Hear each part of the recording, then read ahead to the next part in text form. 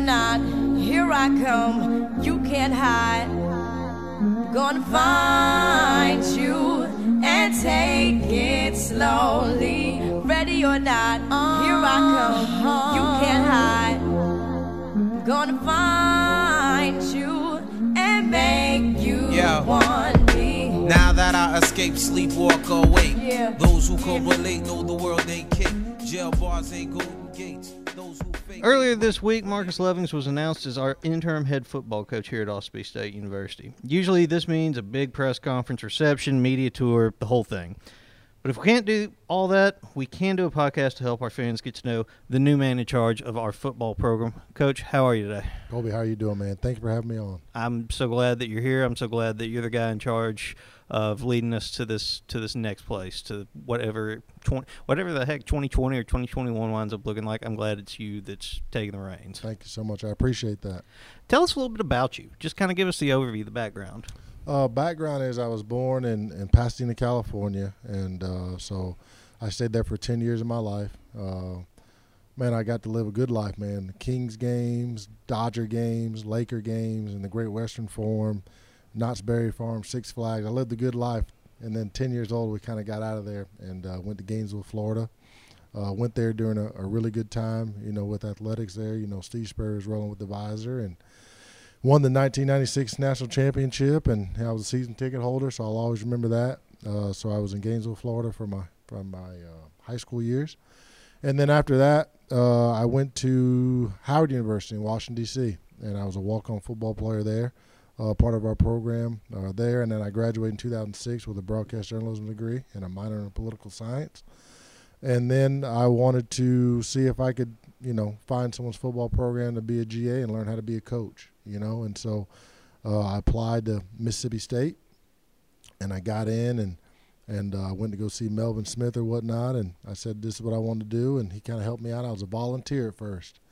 And so I took grad school classes. I worked at Harvey's, and I was a Domino's pizza delivery driver, and just trying to do my best to make ends meet and pay the bills. And so after that, I did that for 3 years with Coach Kroom, and then Dan Mullen transition happened, and so I was with Dan Mullen after that for 2 years, and we went to the Gator Bowl, and then after the Gator Bowl, Coach Hud got a job at UL Lafayette down in Lafayette, Louisiana, Cajun country, and I spent I guess 7 seasons down there, and we went to 5 bowl games and won 4 of those things, and really, really successful regime there. And then so in 2018, I was at Nicholls State, and we won the Southland Conference there, and we went to the second round of playoffs and lost to Eastern Washington out there in Spokane. And then after that, I was a Gov, and Coach Ho was a Gov, and he asked me to come on, and we had a magical Ride last year, and I was just glad to be a small part of it. You graduated from Howard. What does that degree mean to you? A lot of people think, you're saying Harvard all the time. It's Howard, but it means a lot. My mom went there actually, and that's how I kind of came about from that. My mom was a single mom, and obviously, she had success there, and I guess my parents kind of sent her there, and kind of that's the vision she had for me. I didn't earn a scholarship or anything like that, so I was kind of at her beck and mercy with her helping me out, financially. But Howard's a really powerful place. I mean, my dorm was, I would say, no more, no less than 30 blocks away from the White House. And so you're right there in the middle of things, and so, it is a very young professional business town, and it has a lot of culture to it from that standpoint. So you get a little bit of city life, and it was good. I enjoyed Howard. I enjoyed D.C. I enjoyed being there for 4 years. I really did. I read somewhere that at one point you were pursuing a doctorate. Is that correct? Yes, I was. At Mississippi State, like I said, I was there for 5 years. So I got done with my sports administration degree or master's degree in 2008. And then I went into higher education and got into a doctoral program in higher education. So I did that. That was not one of my goals. My goals was always to get my master's degree and attain that, and I did that, and I was doing, the doctoral program because, obviously I had to be a GA and I had to get my school paid for in order to, be around the Mississippi State Bulldogs. And so that's what I did at that time. But, it's always there if I want to go back and get that done and pursue that part of my life. But it was never a goal of mine. It seems like there's a through line where everything has education as it kind of goes hand in hand with what you've done. I mean, I remember early on in the pandemic, we did a little interview, and you were telling me that in your spare time you were trying to learn French and Spanish. That's right. One, how's that going? And two, you just seem like you like to learn and experience new and different things. I really do, man. Je m'appelle Marquase living et toi. That's a little French right there. But, I'm just blessed, man. I really am. My parents believe in education. That starts off with my grandmother. I know she's the matriarch of our family. She's 90 years old. She was a teacher in the public school system for, I think, 34 years. And so education is really important in our family. Everybody has a degree, and that's the expectation that you're supposed to have. And, going to school, obviously, I think during your younger years, you get tired of school. But once you get older and find your niche of what you kind of really like, it's up to you about what you really want to learn. And I do. I want to learn a lot of different things. Going to Ghana last year and learning Twi dialect, that's something that kind of interests me. Learning the African culture and learning the Ghanaian way. And that was just eye-opening. But, yeah, French and Spanish. Obviously, Spanish, I think, is the second language used in the United States. So that's something that you need. And, maybe not recruiting or anything like that, but, just be able to communicate. You get in an Uber and you want to communicate with people. Maybe they don't have the English language well-versed. I mean, you always want to try to do that. And I know bits and pieces. I'm not well-versed in anything, but I do know bits and pieces, and I do love to learn. I really cherish learning stuff, and I'm starting to learn to read more and read everything I can get my hands on from that standpoint, Talk about your mission work in Ghana a little bit, because we did a thing last year right before the season started, and you talked a lot about it, and it seemed like it was a really eye-opening experience for you. Yeah, and I'm a very humble person. I do like to serve others, and it was a very humbling experience. Just traveling to Africa itself was good. Just learning what that's like. Is it what you see on TV or just take it through your own lens? And, what's so crazy about, Ghana where I was at is that, man, you might see what we call over here probably a $500,000 home, and then right next to it's a shack. And so just the different codes that they have, building-wise or just how people drive around their recklessly, or even the Trotro, which, we would think is a taxi, and how those guys kind of pick up people, or even how, their Walmarts or CVSs are right there on the street. I mean, people are selling things left and right there on the street. So it was really, really eye-opening. But I got a chance to work with Rafiki, which was an orphanage over there. And, they teach people, the Bible and what Jesus and what God's all about. But at the same time, man, those kids are so loved over there, and their culture is different because, they have these gazebos basically, and everybody hangs out in the gazebo. Nobody's inside watching TV or playing PlayStation. That's just not what they do. They're around each other. And some days are good and some days are bad. But I really learned a sense of togetherness that they have over there, and everybody's really, really nice, and awesome experience, really awesome. Did it give you an appreciation not only for everything that you've got in your life, but also kind of allow you to instill maybe a greater appreciation in some of your players? Like, hey, I know that, we're working hard and everything else, but, man, you guys are so blessed to be Division I athletes. Colby, you couldn't have said any better. Just proper perspective on life, and just know that not so much we have it better for them because they're richer in other things than we are.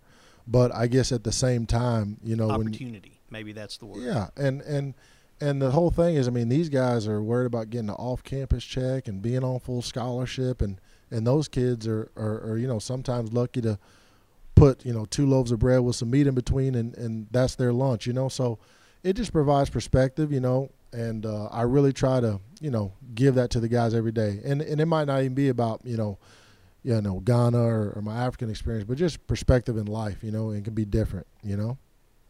You have a broadcast journalism background, which means I think that you kind of understand the importance of the media and what not only the pros, what they can help you with, and the cons of what they can kind of be a detriment as. Is that something that, as you enter into being a head coach, now you're kind of calling upon and really remembering some of those lessons? To be honest with you, I probably need to really brush up back on that. I mean, I know what B-roll is. I know what a VOSOT is. I mean, I know technical terms from that aspect. Being confident, not looking right in the camera, all those little tidbits that you might, always remember. But the thing is, Miss Peggy Lewis was my professor at Howard University. Is just telling your story and being able to do it, with a conversational piece and being able to do that. And so she's given me a lot of confidence, when I was at Howard University, because I remember, producing different videos and different broadcasts and stuff like that. And just to see how everything works. You don't imagine, the manpower and the hours that you need to really do all that stuff, to really know, behind the scenes, what it is. I feel bad for guys who are just starting out in the industry, and they're the only guys filming it, cutting it, and then putting it on. So I really understand from that viewpoint of how that stuff works. And so I have appreciation more and more for the people in journalism. And I know they're just doing their job too when they ask crazy questions. Let's address the elephant in the room, which is it's got to be awkward getting a head coaching job in the midst of a pandemic. Just what's it like to? I mean, I know that it would be. There's always going to be a transition when there's a change in leadership at the top, but when you're having a change in leadership at the top and you're doing it via Zoom meetings and texts and phone calls, and there's just not as much face-to-face, person-to-person interaction, describe the difficulty. Yeah, it's definitely tough, but then, that's the way God wanted it, so there's a reason why it happened. I mean, I don't wish any ill will on Coach Hutt. I don't want it to come off like that, but there's a reason why it happened. I'm the guy right now, and I'm not the only guy trying to figure it out. Us as a whole staff are trying to figure out. I just got off the staff meeting with our kids or a team meeting with our kids, and I just told them, guys, be patient with us, and the word of the day was sacrifice.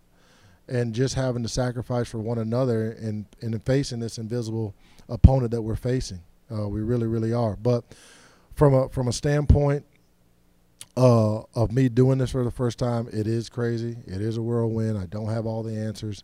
And it's nerve-wracking sometimes and kind of mind-numbing as well. But I have good people around me, good help, and we're going to get through this, and we're going to get through this together, basically, Is that the biggest thing, is to have quality people that you trust around you? Yeah, I think, with any good business model, I think that you need to have people in the building that, first of all, are really talented, and we have that. I also think that it's good to have people support, and we have that. And, also just about the support that they have, and you understanding that you've been with them for a whole year and understanding how they react and, just what's good for them. And I really care for the guys in our building, and I hope that they know that. And from a player standpoint to our staff, we're going to be tighter, and I love them, and I can't wait to get to work with them.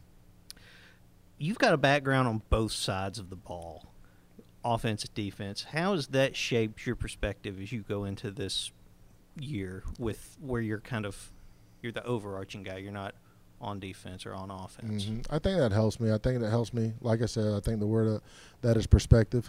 I know what I'm talking about when, I'm talking about the running backs, or I know exactly what I'm talking about when I'm talking about the D-line. And I know there's little things that I like philosophy-wise, things that either I've been successful with in the past or things that I kind of know the ins and out of. And it really, really has helped, going from a running backs coach to a D-line is some might think it's crazy, but really it's about repetition and getting those kids to do things over and over again at a very, very high level. And so it's been nothing but a blessing for me. I spent a little bit of time on special teams when I was at UL Lafayette, so I have a little taste of everything, and experience. There's nothing like experience, so I have a little bit on each side of the ball, and that's going to be well served for me going in this role. And the consistency, I think we keep hitting on. You're bringing back your offensive coordinator and your defensive coordinator, and in this time of uncertainty, when you're just not, I think it's fair to say at this point, you're just not going to get the reps you would expect otherwise. To keep the schemes consistent, so those kids who are coming back from last year have at least a general idea of what you're going to be doing as soon as they walk in the building? How huge is that going to be? It's important. It's important, and the reason why is just from a communication piece. It's just like me speaking English and then going to try to learn, Japanese. It's going to take time, and it's going to be perplexing at times. But now, the communication is the same, and that really, really helps put people at ease and also helps people move faster.